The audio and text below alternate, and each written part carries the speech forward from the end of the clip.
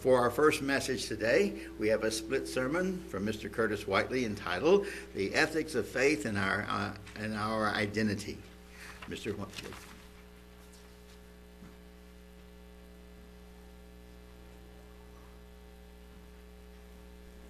Thank you, Reggie. Good afternoon.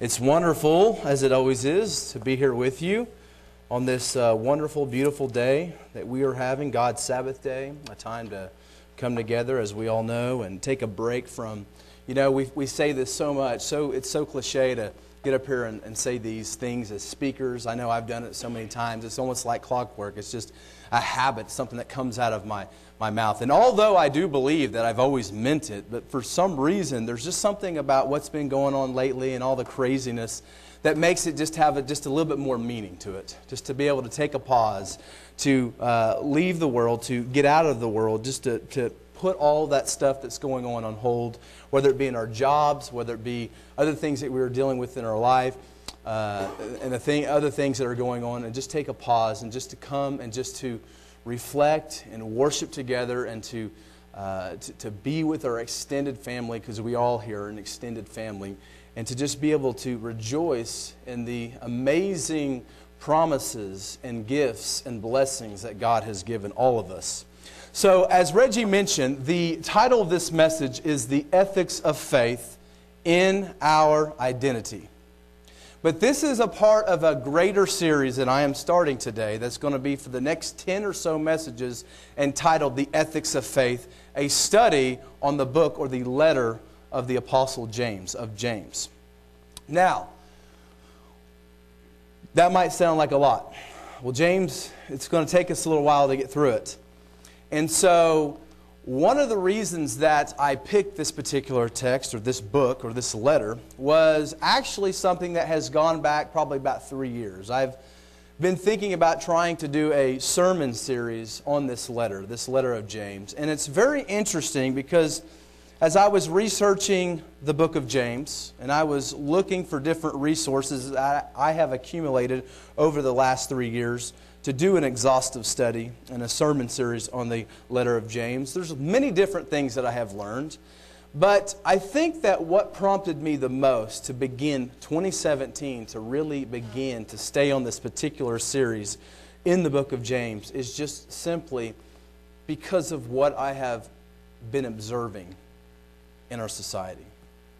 The book of James is about faith. The book of James is about ethics, our behavior, about our faith being proven to be genuine faith because we are acting upon it. I've always enjoyed this letter. I've always felt that this letter has a lot of encouragement, and a lot of it is because it's very basic. It's basic things that sometimes we overlook as we're trying to maybe go for maybe the bigger concepts. The letter of James has an interesting history. If you know anything about the history of the canon of the New Testament, you know that there was no in particular date. This is when they said, okay, here's the canon, here's the 27 books that should be in the New Testament. We'll stamp our approval on it, done. The 27 documents that we have compiled in this book right here that's called the New Testament had an interesting history. We know that early on, most of all of these books were circulated and were looked upon as authoritative. But not everyone universally agreed upon which book should be in the New Testament from the very beginning. It had kind of an interesting history. One thing we do know, most historians, or shall I say evangelical historians, do say that all 27 of these books do go back to one of two things: to the first century and to one of the original apostles of Jesus. In other words, someone who witnessed the actual resurrected Jesus. Now, I want to read you a little quote, because the letter of James has had a disputed history in the history of Christianity. This comes from Bob Deffinbaugh, who has wrote a series of expositional articles on a series on James. And I just was struck when I read this because he kind of puts it succinctly. Some things that maybe you have known or already know, but he puts it in an interesting way. He says, prior to 1539, if one had said, "Turn with me to the first chapter of the book of James," there would have been a great rustling of pages in the congregation with many puzzled looks. Up until that time, you would not have found the book where it is today in any English translation. Indeed, you would not have found the book of James included among the New Testament books at all. This is because it was hidden away at the very back of the English Bible, along with Hebrews, Jude, and Revelation.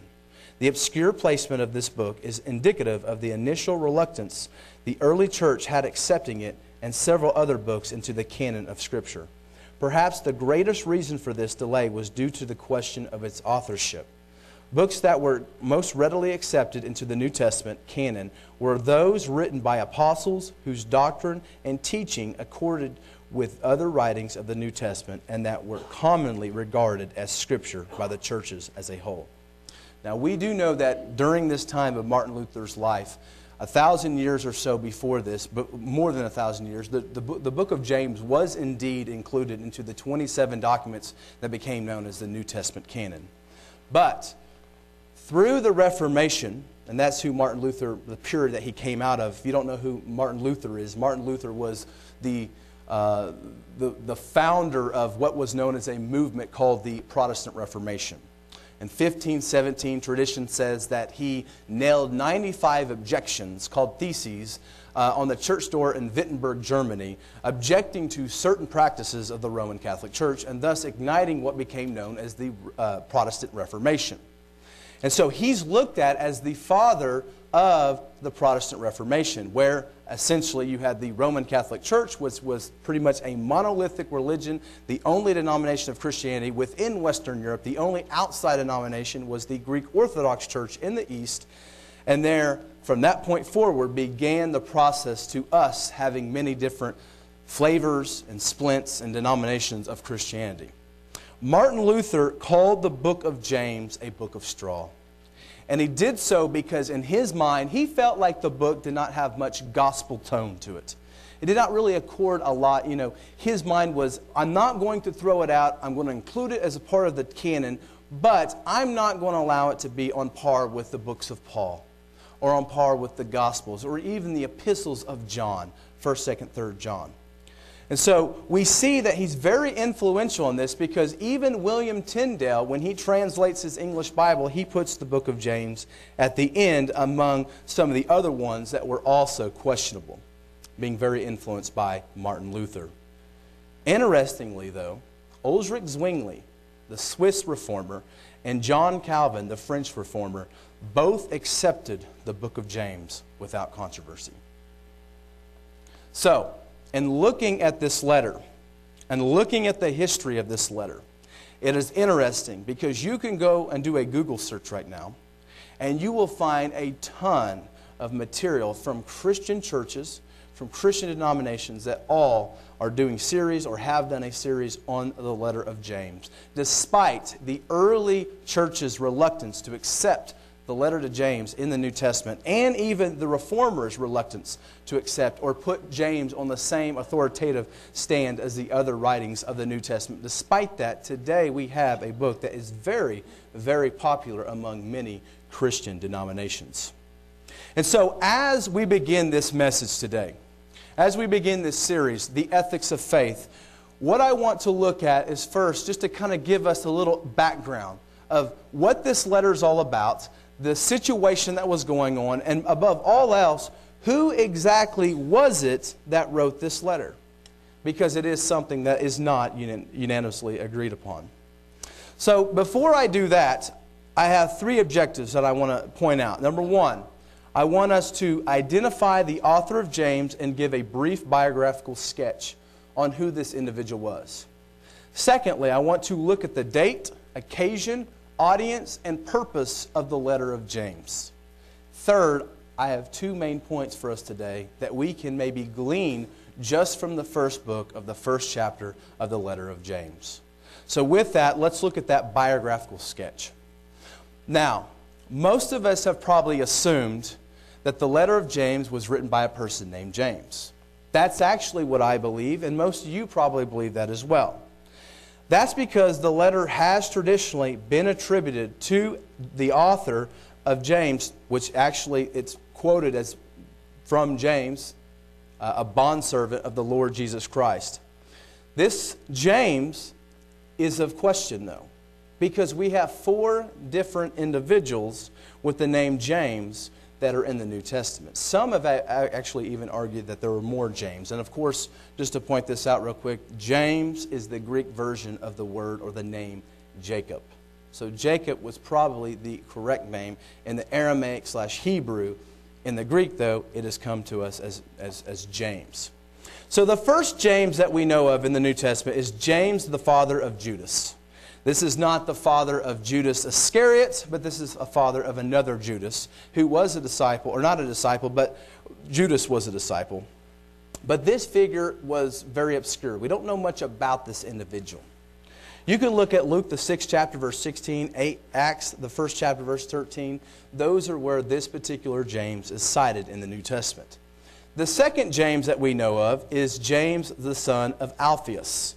Matthew 10, verse 3, Mark 3 through verse 18, and there's many other passages where we see this James, the son of Alphaeus, who is a disciple and an apostle, but is obscure. We don't know much about this individual outside of him being listed among the disciples and the apostles in the New Testament. In other words, there's no narrative in particular about what this individual did. The third James that we know of is a little bit more common to us. This is James, the son of Zebedee and brother of John. We know a lot about the sons of Zebedee, James and John. Very known individual, but unfortunately, he was killed. He was martyred by Agrippa I, Herod Agrippa I, probably somewhere around the year 44 AD, or at least before the spring of 44 AD. And this is recorded in the book of Acts, Acts the 12th chapter, verse 2. The traditional view of the book of James and the author and the person who wrote this letter, though, was that fourth James. The James, the Lord's brother, also known in history as James the Just. This is the traditional view of James, the letter of James' authorship. So what do we know about this individual? What do we know about this individual named James the Just? And I'll get to why he's called James the Just in a minute, or James the brother of Jesus. Referring to this individual, we know that the gospel records, just 2 of them, Matthew the 13th chapter, verse 55, and Mark 6:3, are the only 2 places that we see in the Gospels that James, the brother of Jesus, is mentioned. But somewhere after Pentecost, Jesus rose from the dead. He went and he told his disciples, and now they're apostles, the mission in which they are to complete. Somewhere after that, this individual, who was known as the Lord's brother, took on a pretty prominent role in the early church. We see in Acts the 12th chapter, 15, verse 20, chapter 21, even 1 Corinthians 15, and Paul, when he talks about how he met with some of the leading apostles in Jerusalem after he was converted, he was probably referring to James, the Lord's brother, not James, the son of Zebedee. And so we see that this individual, although he does not seem to be a follower, one of the disciples of his brother Jesus, we know that later, after Jesus was resurrected, he did become a prominent believer to the point where he was looked at as the Jerusalem church leader, the leader of the Jerusalem church. This James is also a historically confirmed individual. And let me explain what that means. This individual is not just mentioned in the New Testament. There is historical records, specifically like Josephus and his Jewish antiquities, that mentions James and his particular martyrdom by stoning by one of the high priests during his period of time. So we see Josephus cite this individual, but we also see Eusebius, who was an early church historian after the New Testament times, but the earliest compiled church history that we have outside of the New Testament, if you say outside of the book of Acts, was done by a person by the name of Eusebius, and it was his ecclesiastical history. So, as I mentioned, some argue against the authorship of this James. There's a few reasons why they possibly try to argue against James being not the author, the James that we think of, not the author of this letter. One of them is the Greek is too polished. And I think, okay, yeah, I couldn't see it up there. I was just making sure he had it going on back there. So one of the arguments is that the Greek's just too polished. Historians notice, textual critics know, that James's Greek is very polished. It's very sophisticated. The argument is that a Galilean, we know Jesus was from Galilee, okay, up there north of Judea and Samaria, and we know that now he is in a place of Jerusalem, which is in Judea. The idea is that there's no way that a Galilean Jew could have been that polished in Greek. And so therefore the argument is that lends itself to an unlikelihood that this individual, James, the Galilean Jew, who's still living in Jerusalem, not going out in the diaspora or like Paul is into the other part of the world and coming into contact with many different Greek and Gentile people, probably could not have written this letter. We know now that there was a lot more contact between Jews living in Galilee and even Palestine down in the south, Judea, than we once thought.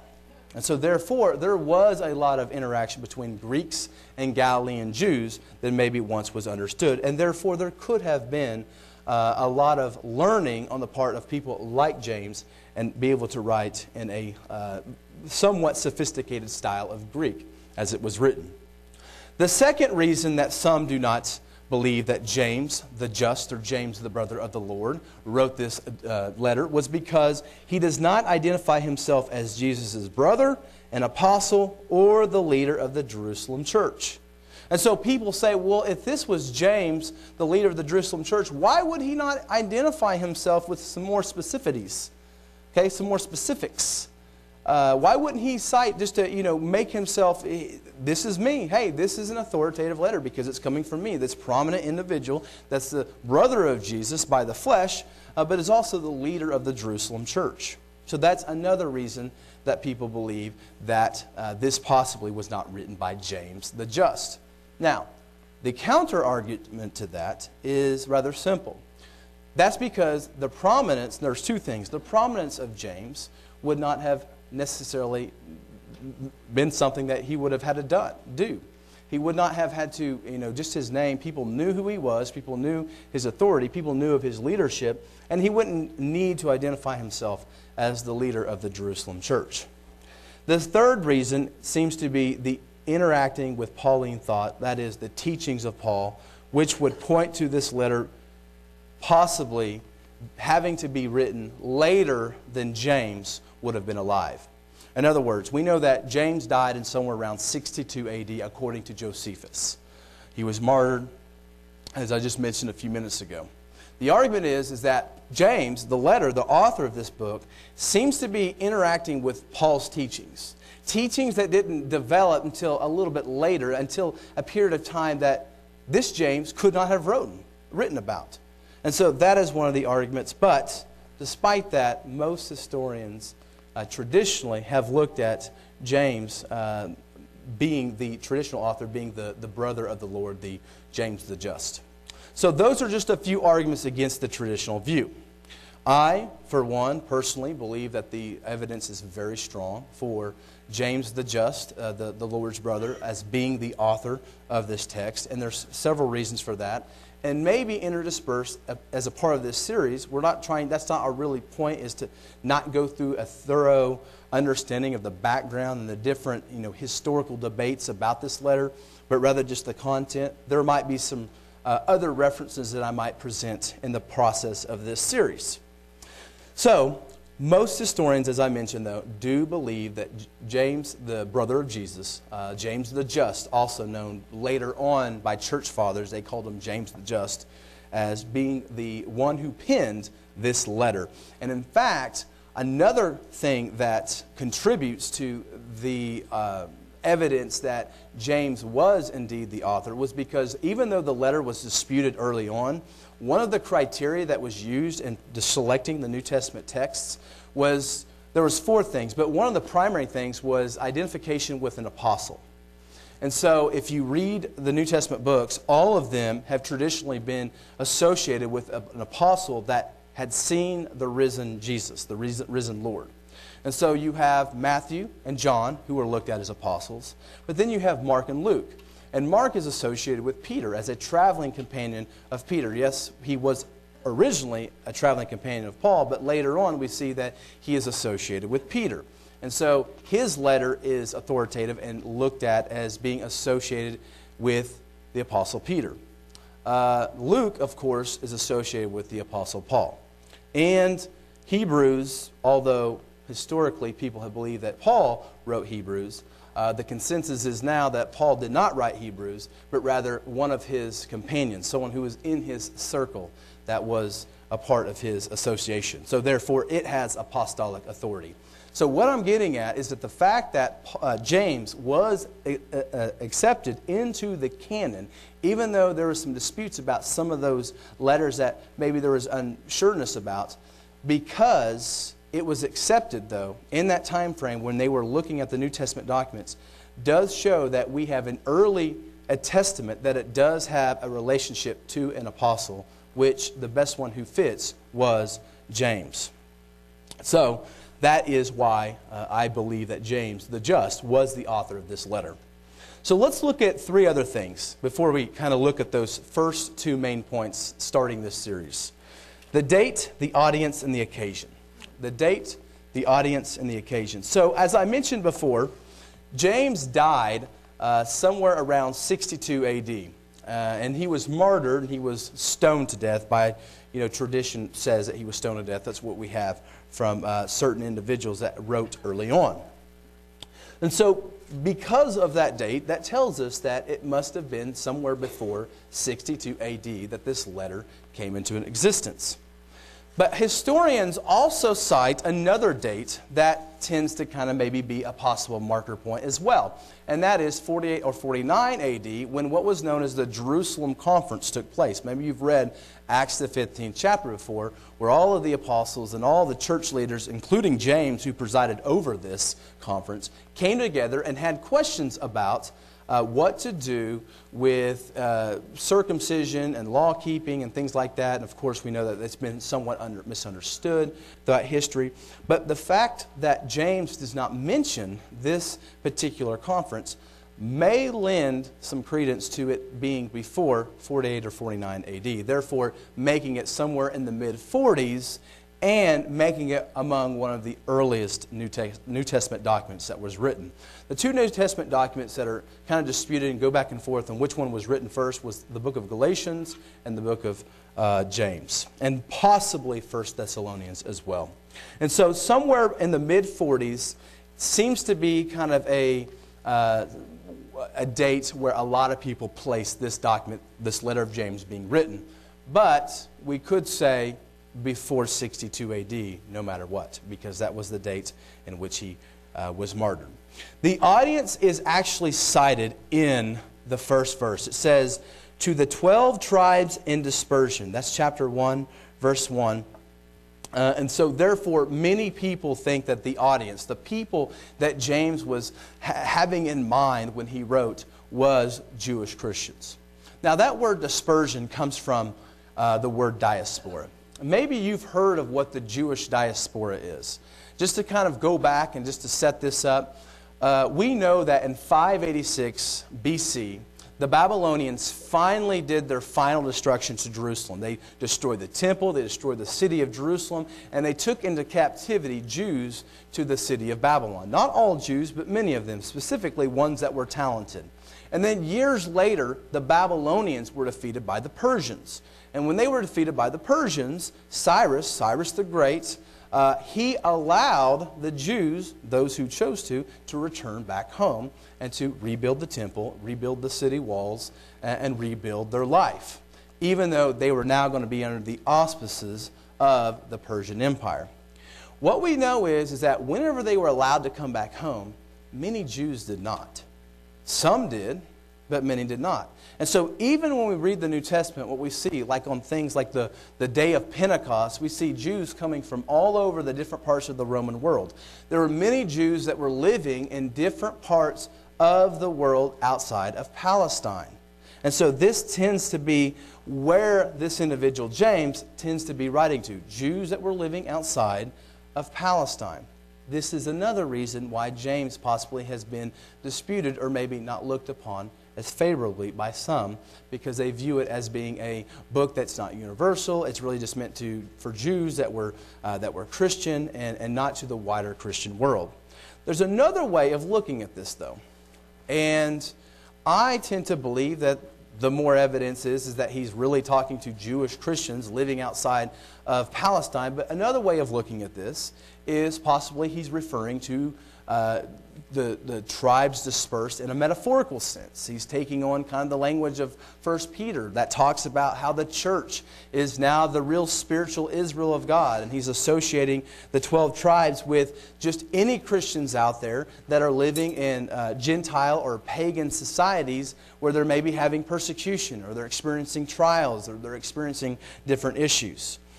Nevertheless, we know that he's writing to people outside of the land of Palestine, and obviously those who have a belief, a faith, and a profession in Jesus Christ as being the Savior. So you have the third thing, the occasion. The occasion. Why did James write this letter? What was the purpose? What prompted him? Well, there's a lot of different things that seem to have been going on, which we will be getting into in this series. One of them is there was obviously some people that were having persecution. Some maybe were having trials or having difficulties in their life, whether it be something that was health-related, something that was brought on upon by individuals that were maybe persecuting them. We do not know. But what we do know is there seems to be a possibility that people, not only were there trials and were other things going on, but there was possibly divisions that were beginning in different Christian communities. Divisions. There was poor and rich controversies possibly. There were divisions that were going on to the point where some people were not living up to their faith anymore. They were starting to become worldly. Maybe they were becoming enamored with things going on. Now, we know the people or the individuals in the 40s and in the 50s and 60s who were in control. It was still the Romans. The Roman Empire still had control over this area. One of them was Caligula, and another one of them was Claudius. Caligula was known as being kind of a crazy emperor. Historians have debated over this, but one of the things that he's traditionally known for doing was having this obsession with his horse to the point where some historians have actually cited a tradition that says that he attempted to appoint his horse, his stallion, to the consul. And so we don't know if this is true. It might not be true at all. It might be just something that became a fantasy, it became a tale, and just somehow evolved. But what we do know is that Roman emperors were notorious for doing crazy things sometimes. Not so much because they were crazy, but rather it was a way of telling the Senate and the consul, your job is meaningless. An animal could do it. There was another emperor that came right after him. And by the way, also Caligula, he was an individual that attempted to erect a statue of himself in the Jewish temple, but died before he brought that law to pass. He's the one that is looked at sometimes as the beginning of the imperial cult worship. Roman emperors believed themselves to be very powerful. They believed themselves to be almost deity level. But Caligula was the one that possibly started getting the belief that before even emperors died, they were divine and were worthy of worship. The next emperor that came was Caligula. And Claudius. Claudius was the individual that does have some New Testament relation, because we know that there was a fire that broke out. There was some controversy that broke out in Rome. And who were the scapegoats? Christians. And so we have historical records of these individuals known as Christians, Christus, as sometimes some of the text or translations call it. And they hosted out all of the Christians out of Rome, and there began this persecution. And many of them were actually killed. They were killed, they were put on crosses, and whenever night came, they were set on fire so everyone could see them, and it was a spectacle. So, we don't know if that has any effect on the audience and the situations that the audience of James is going through. But it is a possibility, because those were some of the things that were going on during the time period that James seems to be writing this letter. Now, the theme. The theme is simple. living out one's faith, literally being a doer. That's actually where that comes from, is the letter of James, chapter 1, verse 22. Be a doer, not a hearer only. And so that's why I've entitled this series, The Ethics of Faith. You could say that the letter of James is a practical guide on how to go about your Christian conduct.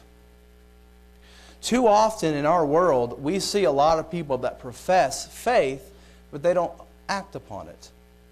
Raise your hand if you've ever done that. Do it all the time. I fail Christ daily.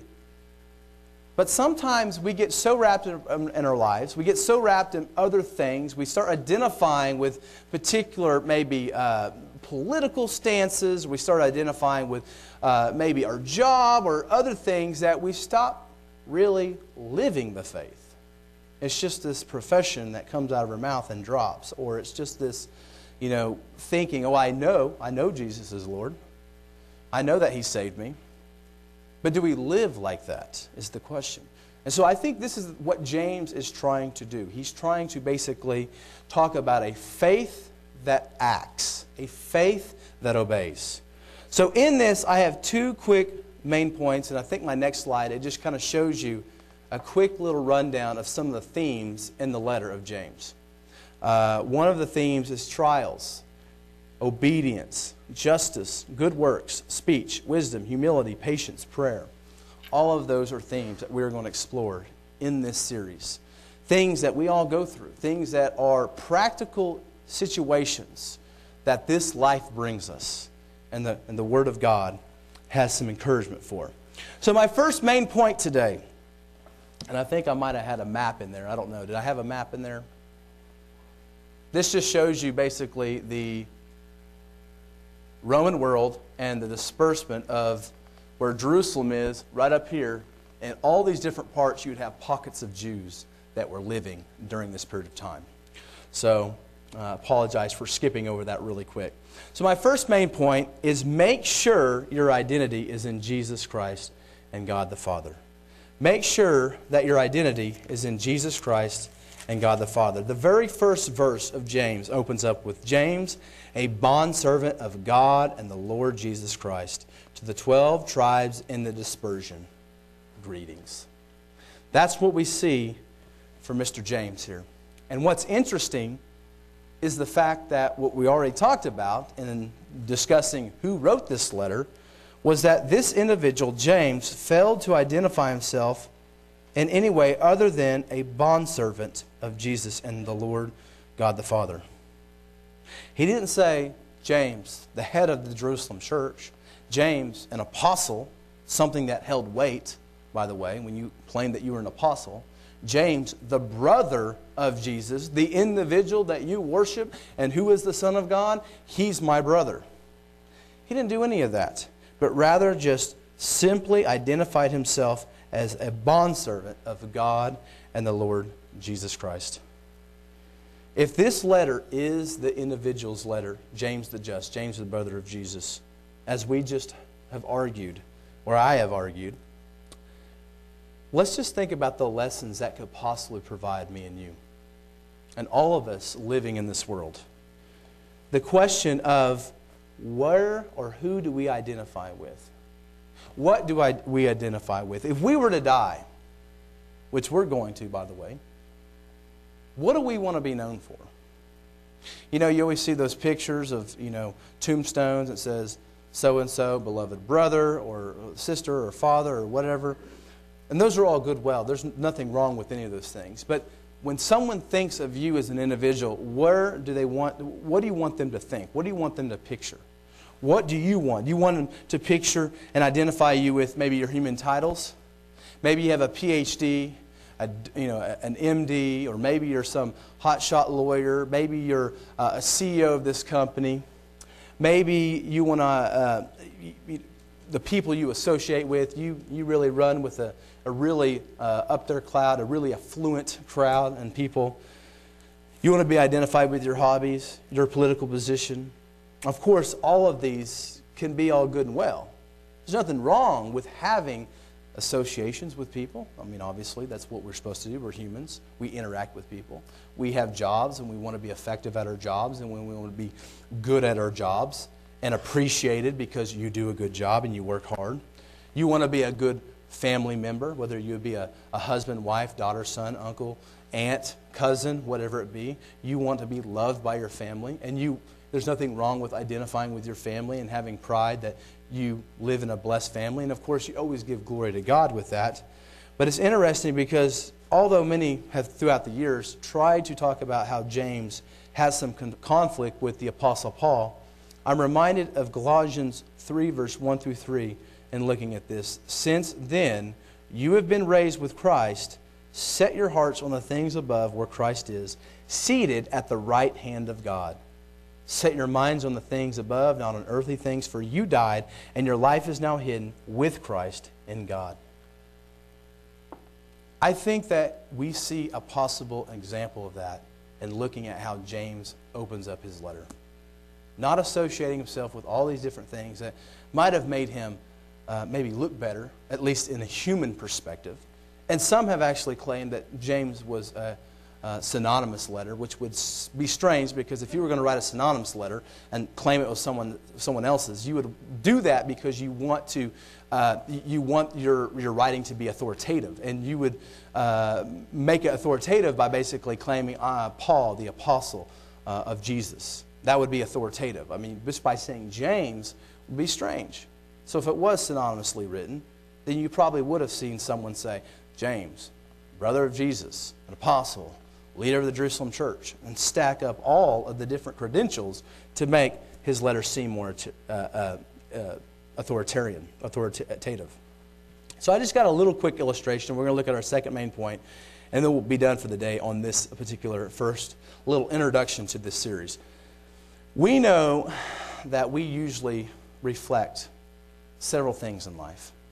We reflect our mother and fathers, both in appearance as well as in habits oftentimes. We reflect the environment we live in, such as the people that we associate with, maybe the particular job that we have.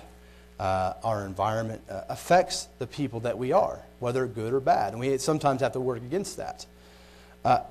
Because of that, we have to ask the question, do we reflect Jesus Christ because of our interaction with Him? Because we have identified with Him. Because we have realized that all the things, the titles, the hobbies, the things that we might really like in life, all of that stuff is earthly and perishable. And so my first main point was to make sure your identification is in Christ Jesus and God our Father. And how do we do that? Our second main point. True identification with God the Father and Jesus Christ comes and means bond servitude. And I said bond servitude instead of service or servant because I really want to capture the English word that's used here to translate the Greek word what's known as doulos. Doulos is a word that most English translations translates as slave. And of course, that was very common in the first century during this period of time. It's very negative connotation today because of the history that we have had, especially in countries in the West, like the United States and South America and different countries of that nature, and of course countries in Western Europe, as well as other places. But the word doulos in our New King James and King James versions, if you use one of those versions, I'm using the New King James Version, uses the word bondservant to translate this particular passage. And what's unique about this word is that it kind of brings out the idea of one who has actively chosen to be a servant, has sold themselves in to the service of that particular individual. And that's what we have done. God did not force us. He called us. We accepted the call.